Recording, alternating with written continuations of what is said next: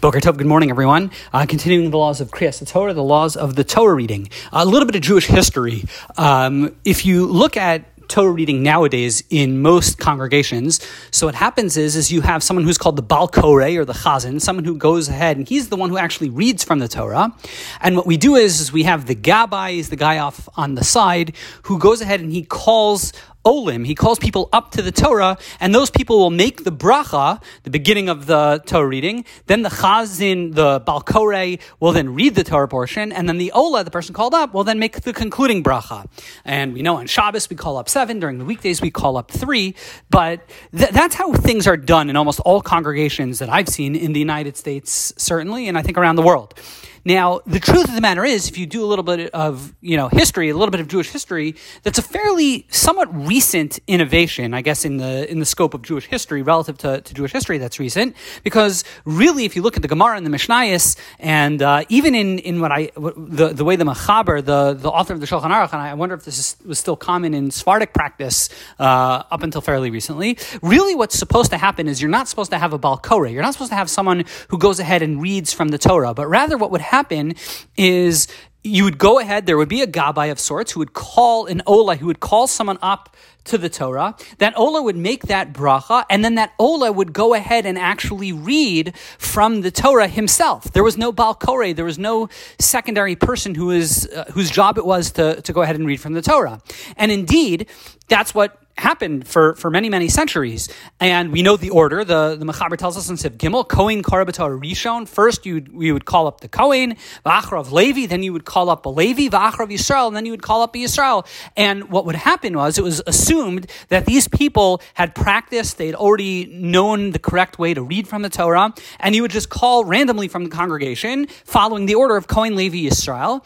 On Shabbos, you then call up, you continue with just calling up Yisrael. We'll get to that sequence a little bit later. But the idea was that everyone was assumed to have prepared the Torah reading. Now, realistically, nowadays, certainly, and even I think for several centuries ago as well, people weren't so familiar with how to read from the Torah. People may have been fluent and literate, but reading from the Torah is a whole other skill. You have to know the trup, the different tunes. There's no vowelization. There are no nekudos in the Torah. But if you look at the Mechaber, he says, Haminig HaPashat, really the tradition is, Shafilu Kohen Amaretz Kodem Likros Lefnei Chacham Gadol Yisrael. When we talk about the order that the Kohen goes before Yisrael, it's even if the Kohen is an ignoramus and the Yisrael is the wisest man, in the room, still we follow the procedure of Kohen Levi v Yisrael. We go Kohen Levi and then Yisrael. But the Mechaber adds the following caveat, Vusha Kohen Yodea Likros, presuming that the Kohen, even if he's an ignoramus, but he's at least competent, he can read from the Torah scroll. The implication being, if a Kohen cannot read from the Torah, he is not prepared, is not well versed in Torah reading, so then you should actually you should not call up the Kohen to read as an Ola. And the Ramah and really the Mishnah Berurah points out, this is all going in that old system where we didn't have a Baal Koreh.